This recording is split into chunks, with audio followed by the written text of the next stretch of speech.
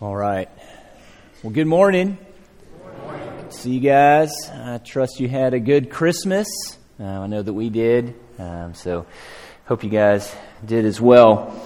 This morning we are still in our Christmas series. We're not out of the month of December yet. So we're still in this series, Christmas Reveals. And this morning, I'm really going to answer the question, did you learn the art of giving this Christmas? Did you learn the art of giving this Christmas? We're going to be in Romans chapter 12. Romans chapter 12 this morning, looking at verses 1 and 2. Romans chapter 12, verses 1 and 2. I'm going to read the first two verses. We'll go to the Lord in prayer, and then we'll dive in to the message this morning. Beginning in verse 1 of Romans chapter 12, I appeal to you, therefore, brothers, by the mercies of God, to present your bodies as a living sacrifice, holy and acceptable to God, which is your spiritual worship. Do not be conformed to this world, but be transformed by the renewal of your mind, that by testing you may discern what is the will of God, what is good and acceptable and perfect. Let's go to the Lord in prayer. God, we thank you for this morning and the opportunity to gather together as your church, to open your word, to learn from it, God. As we do that this morning, we ask that you would help us to apply this message to our life, that we might leave here as those who are willing to self-sacrificially give of ourselves in 2020, Lord. God, we pray this in Jesus' name. Amen. Well, it's no mystery that a lot of shopping is done during the Christmas season. And while we know that, looking at the numbers, looking at the statistics is still shocking to us. Holiday retail sales, I don't have the statistics for 2019 because we're still in there, but 2018, last year, holiday retail sales in 2018 surpassed $1 trillion. $1 trillion. Same year, U.S. households spend an average of $1,536 during the Christmas holiday period. 14.2% of Americans will sell their possessions in order to fund giving at Christmas or gifts at Christmas. 22% of Americans believe that they are going to go in debt during the Christmas season in order to buy gifts and other things during the holiday season for others. Experience tells us that Christmas is a busy time of year, but you really have no idea how much money is spent until you look at statistics like these. And I guess this is why retailers see this as their make it or break it time of year, why you start seeing, Christmas decorations out before Thanksgiving is even over, right? I mean, people want to make sure that they get their portion of the crazy amount of money that we spend every single year during Christmas. Now, statistics like these reveal a number of things, but two things that they reveal is that there's a whole lot of gift getting that goes on at Christmas time, and there is a whole lot of gift giving that takes place. One person who definitely fits into the gift giving category is my sister. My sister has the nickname of Dallas Claus around our household. Her name is Dallas, and so we call her Dallas Claus because she gives so many gifts. I mean, more than half of the gifts that were around our tree this year for our kids and even for us came from my sister. Every single day almost. I mean, there was some package that was showing up from her that was being delivered to our house. And maybe some of you are like my sister, right? Maybe you have the name of Santa Claus in your family. Maybe you are a big gift giver. Maybe some of you are known in that way. And in a sense, that's not a bad thing, right? I mean, as long as you're not going into debt, as long as you're not selling all of your possessions just to fund, the Christmas giving that you are doing in your household, giving is not a bad thing. It is actually a good trait for us to be givers. And there's no better time than to learn the art of giving than this time of year. Christmas should be a time that we learn and that we begin the art of giving. And we can learn the art of giving from one another. We often joke that my sister is, Dallas Claus, but really she's a giving person. And that's not just, at Christmas time, even though she likes to give a lot of gifts during Christmas time. She is a giving person all of the time. She comes across somebody who's in need, she's going to help them out. One of her friends needs some money to pay their rent or pay their bills or whatever it might be, she's going to give that to them. She sees a dog that needs to be rescued or some sort of animal or cat that needs to be rescued. She's going to rescue that dog and that cat. It doesn't matter how many she has at her house. She's going to do something in order to help that dog or to help that cat. My sister really is a giving person. And we can learn a lot from other people as we observe them, as we observe their giving, as we observe them give of their money and their time and their resources and their energy. We can and we should learn the art of giving from one another. And so who do you know? Who do you know that you can look to in order to learn the art of giving from? I'm sure that there's someone in your family who is known as a giving person. And even if there's not someone in your family, there are many people in this church who are giving people, who give of themselves self-sacrificially, of their time and their resources and their energy self-sacrificially. And that's really what I'm getting at, right? I mean, while I kind of open with the idea of giving presents, what we're really getting at, what I'm really driving towards today is the idea that we give of ourselves. We give of ourselves self-sacrificially. And we can learn that as we look to other people. And we should be people who give of ourselves all of the time, right? Not just one time of year, not just some presents, but we should be people who give of ourselves all of the time. Now it's great for us to learn from other people, but really what needs to happen is we need to go a little bit deeper than that. We need to have a bit more of a solid foundation when it comes to giving. We need someone who can actually change us into gift givers, people that someone that we're going to actually look at. And so what I want to propose is that we must primarily learn the art of giving from the one who gave it all, who's Jesus. Jesus should be our primary example. Jesus should be our primary motivation because He is the one who has given it all so that we might experience all. Amen. And that's what the text is getting at here in Romans chapter 12, verse 1, when Paul writes this, I appeal to you, therefore, brothers, by the mercies of God. And we'll stop there for now. You see, Romans, the book of Romans, is a deeply theological book. But at its core, it deals with the gospel.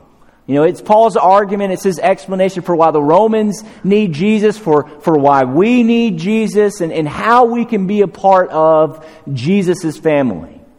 And so how is that?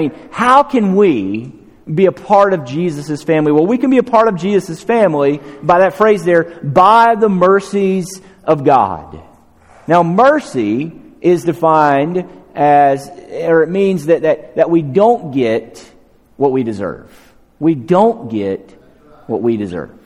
And so that implies that we deserve something. And so what is it that we deserve?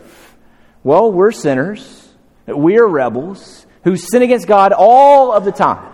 We want God's throne. We want to take Him off of that throne, and we want to control this world. We want to control our own life. We want to be the shot callers. Right? We don't want God to call the shots. We want to be the ones who call the shots. We want to do things our own way. And as those who are sinners, those who have rejected God's right to rule over us, those who have completely rejected God and sinned against God, we deserve God's punishment. That's what we deserve. That's what we deserve. We deserve God's punishment. But again, God extends His mercy to us. He doesn't give us what we deserve. Instead, He gives us what we don't deserve. He allows us to experience salvation instead of His wrath. He gives us eternal life instead of eternal death.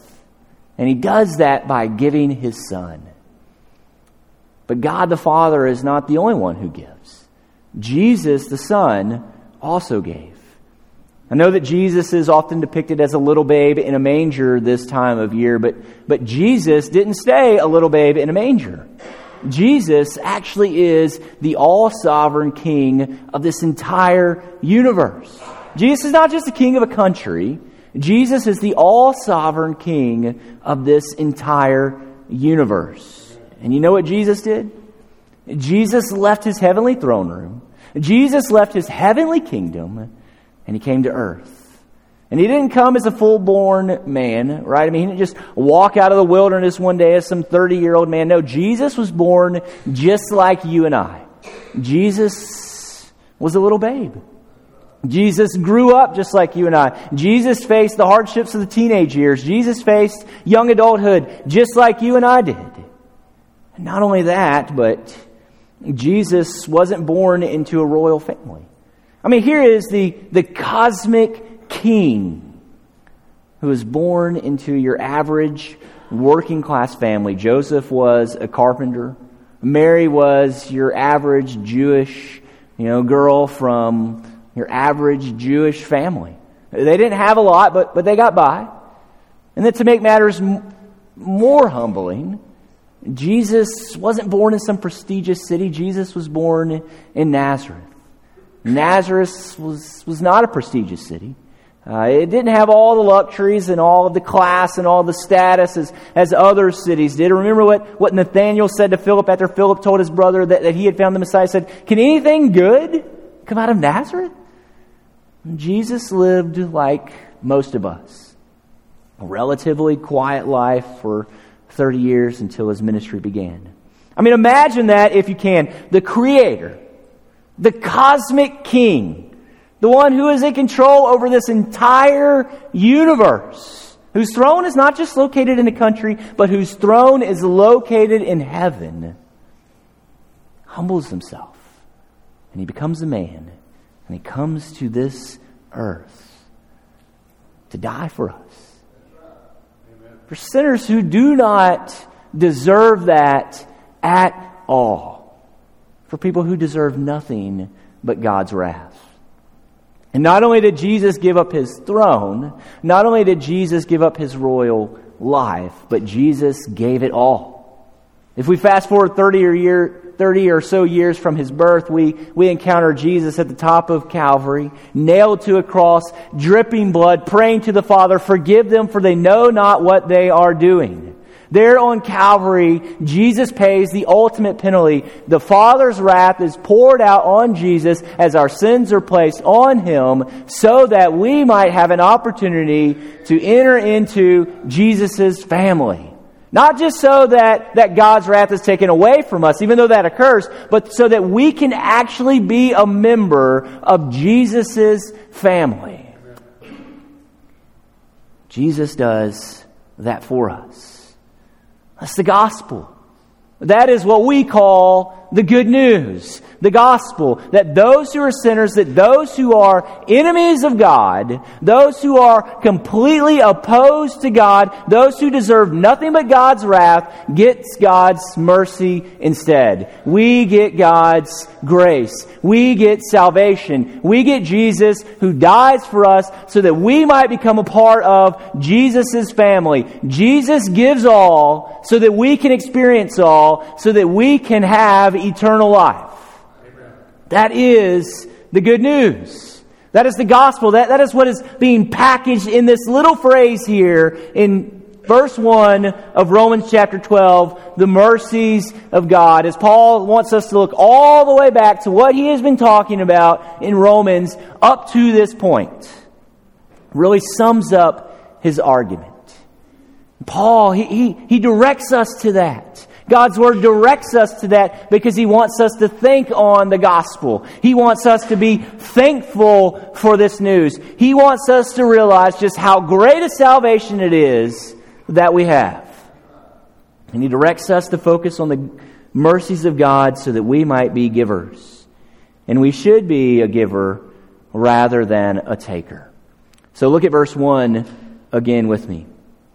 He says, "I appeal to you, therefore, brothers, by the mercies of God, to present your bodies as a living sacrifice, holy and acceptable to God, which is your spiritual worship." And so based on the gospel, based on Jesus' sacrifice, based on His gift to us, we should be givers. And we should be givers because Jesus is a giver. Jesus is the one who has given it all. Now, of course, we can't die on the cross like Jesus. We can't give our lives so that others might experience salvation like Jesus can. And so we have to ask the question, well, what is it? What is it that we should give? Well, in the middle of verse 1, we learn what we should give when he says we should present our bodies as a living sacrifice. Now, when the text says that, it doesn't mean that we should just go and off ourselves. He's not talking about us committing suicide. He's not talking about us finding a cross somewhere and hanging ourselves on that cross. That's not what the text is talking about here. That's not what we are to do. Instead, what we are to do is we are to give ourselves wholly and fully to God. We should sacrifice our will. We should sacrifice our wants. We should sacrifice our desires for God and for others. That's what we're getting at here when we talk about being a living sacrifice. We shouldn't just give part of ourselves. We have to give our whole self. We have to give it all to God. And so think about a lamb. I think it's an appropriate illustration. If you think about a lamb, you think about living back in this day and age when you would come and you would bring a sacrifice. Well, you didn't just bring part of the lamb. You didn't show up and the priest just cut the lamb in half and now it's just this lamb that's walking around like we might have seen in anatomy class where you just get this cross section and you get half of the lamb back. That's not what's taking place. Half of the lamb is not put on the altar. The whole lamb is put on the altar. The whole lamb is sacrificed. The whole lamb is given. And that's the same when it comes to us. We don't just give part of ourselves. We have to give our entire selves over to God. We have to give it all to God. We must sacrifice everything. Commenting on giving ourselves fully, one commentator says this: God does not ask us to bring in our livestock and burn it on the altar. He asks us to give of ourselves, to put ourselves alive on the altar. To be a Christian means to live a life of sacrifice, a life of presentation, making a gift of ourselves to God. Some people think that all it takes to be a Christian is to scribble a check or to give a few hours of service here and there on special projects for the church. But that's not what believers are called to. My life is to be set apart and consecrated to God. That is what is acceptable to Him. That is what delights Him. That is what pleases Him. That is the appropriate response to Him and for Him. We give it all to Him, not just some, but we are to give it all to God. And when we give all, when we offer ourselves as a living sacrifice, we are actually worshiping God. So look at what Paul says in the last part of the verse. He says, which is your spiritual worship, right? He appeals to you by the mercies of God to do what? To present your bodies as a living sacrifice, holy and acceptable to God. Set yourself apart to God, be acceptable to Him, follow your will. And we're told that when we do this, this is our spiritual worship. Some translations, may say your rational service or your spiritual service. We are serving God. We are worshiping God when we give our entire selves over to God. When we allow God to direct our lives. When our desires, when our will, when our wants, when these align with God's desires and God's will and God's wants for our life. When we are serving others self-sacrificially, we are worshiping God. We have begun the art of giving. And of course, all of this is much easier said than done. Right? My father-in-law likes to say, living sacrifices have this habit of crawling off of the altar. And isn't that true, right? Don't we start with good intentions and we say, God, I'm going to sacrifice for you. I'm going to give all for you. And then we hit the next day or the next hour and we find ourselves crawling off of the altar because we want to serve ourselves rather than serve God or serve someone else. It's easy to say, but it's not easy to do. We're sinners. We inhabit this sinful body. And because of that, we are drawn back to the world. We are drawn back to self. We are drawn back to do what pleases us rather than what pleases God or what might serve someone else. And so we have to ask the question then, how can we stay on the altar? How can we live as a living sacrifice? When we have trouble standing on the altar, the first thing that we need to do is we need to meditate on the gospel. You see, Paul, he appeals to the gospel for a reason here. I appeal to you, therefore, brothers, by the mercies of God. He appeals to the gospel for a reason. He wants us to focus on the Father. He wants us to focus on the Son's gift to us. He doesn't say, double down and give it your all and really try hard, pull up your bootstraps and get to work. That's not what he says here. He says, look, I'm appealing to you. I want you to be a living sacrifice because of the mercies of God. I want you to think on the mercies of God. I want you, out of gratitude, not to pay for your salvation or to earn your salvation, out of gratitude, I want you to live as a living sacrifice. That's what one author says. All Christian living and ethics are ultimately rooted in a deep gratitude for what God has done for us, so that our every decision and our every action is a response to His mercy. Focusing on the Father and the Son's gift should not only teach us what it looks like to give, but it should motivate us to give as well. We should be motivated by the gospel to give of ourselves. And so if you're having trouble giving of yourselves, if you're having trouble living sacrificial lives for God and for others, then what we need to do is we need to meditate on the gospel and allow the gospel to motivate us. And along with meditating on the gospel, we must be transformed rather than conformed. And so look at verse 2. Do not be conformed to this world, but be transformed by the renewal of your minds. And we'll stop there for now. So we're not conformed, right? We don't allow this world to conform us and to shape us into its own mold, because the world certainly wants to do that. The world wants you to be shaped by it. And the world is going to do whatever it can to make that happen. Right? But God's Word says, don't be conformed to this world, but be transformed.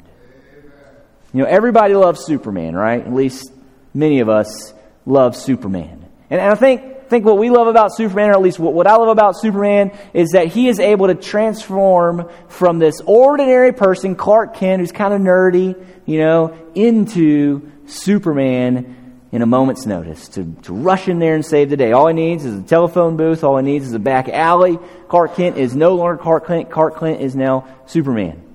And I think we, or at least I, secretly wish that we could do that we could literally transform into something greater than ourselves in a moment's notice and just rush in there and save the day like we're some superhero, like we're Superman.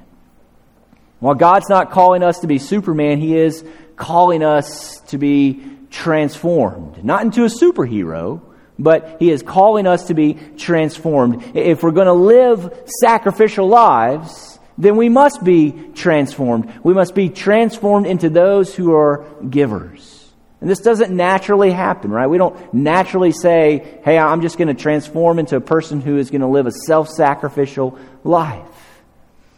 We must be transformed. And how does that take place? All right, how do we transform into self-sacrificers? How do we keep from conforming to this world? Well, look at verse 2 again. He says, do not be conformed to this world, but be transformed by the renewal of your mind, that by testing you may discern what is the will of God, what is good and acceptable and perfect. See, in order for that to happen, our minds have to be renewed. We have to be made anew. And our minds are primarily renewed as the Spirit works in our lives. God literally renews us from the inside out by changing the way that we think. Instead of us thinking that we know best, instead of us thinking that we've got it all figured out, instead of us saying, I'm going to direct my life and I'm going to live life how I want to live life and I got the best plan for my life, we begin to say, God is all-wise. God is all-knowing. God is the one who should direct my life. God is the one who has a plan for my life, who I should look to. We begin to read God's Word, and we desire God's Word, all because the Spirit is working in us to renew us. And so we begin to think these godly thoughts. We begin to look to God rather than self because of the Spirit. And because of that, we are going to be able to follow God's will, as well as we are transformed so that we might be willing to give up our rights. And I think that's an important concept for us to get, because sometimes we'll say, I'm willing to sacrifice everything. But then these rights come in and we're like, I've got a right to have a good life. I've got a right for my kids to go to this school, and I've got a right for me to work in this, sector and to work in this job, and I've got a right to do this and to do that. And all these rights that we say that we have start to get in the way of us sacrificing for other people. But if we're going to be people who give, then we have to humble ourselves. And we have to be willing to give up our rights. And if we don't, it's going to be hard for us to live fully self-sacrificial lives. So just take giving of our resources as an example. One author I was reading lately noted this: one of the reasons giving up our resources is so difficult for us and often spectacularly ineffective is because we try to give away our resources while clinging to our rights. But that's the opposite of what Jesus did. Jesus set aside his rights before he gave up his resources. And it's necessary that we do the same. We've got to be willing to give up our own rights if we're going to live a self-sacrificial life, because it's going to get in the way of us living these self-sacrificial lives if we're not willing to do that. But again, in order for all of that to happen, our minds must be renewed. And our minds are primarily renewed as the Spirit works in our life to renew our minds. But the Spirit is not the only one that's working. Even though the Spirit is the primary worker, that doesn't mean that we don't do anything. Right? We are also to work alongside of the Spirit in order to renew our minds. We must read God's Word. We must pray. We must hear the preached word. We must gather together with one another in Bible study. We must meditate on the Scriptures. We must memorize the Scriptures. And as we do these things, then our minds are beginning to be renewed as well. And so the Spirit works and we work. And in order for us as a church to use these means of grace, right, God's Word and prayer and Bible study and things like that, what I want us to do as a church is to embark on a year-long Scripture reading plan. New Year's about to begin, in just a few days, and so many of you may be looking for a new Scripture reading plan for this next year, and I want to encourage you to hop on this plan that I'm going to provide for you. You may not be familiar, but the guys over at the Bible Project have this amazing amount of resources, as well as they have a Scripture reading plan, and they also have an app that you can utilize that will just put it all in there for you.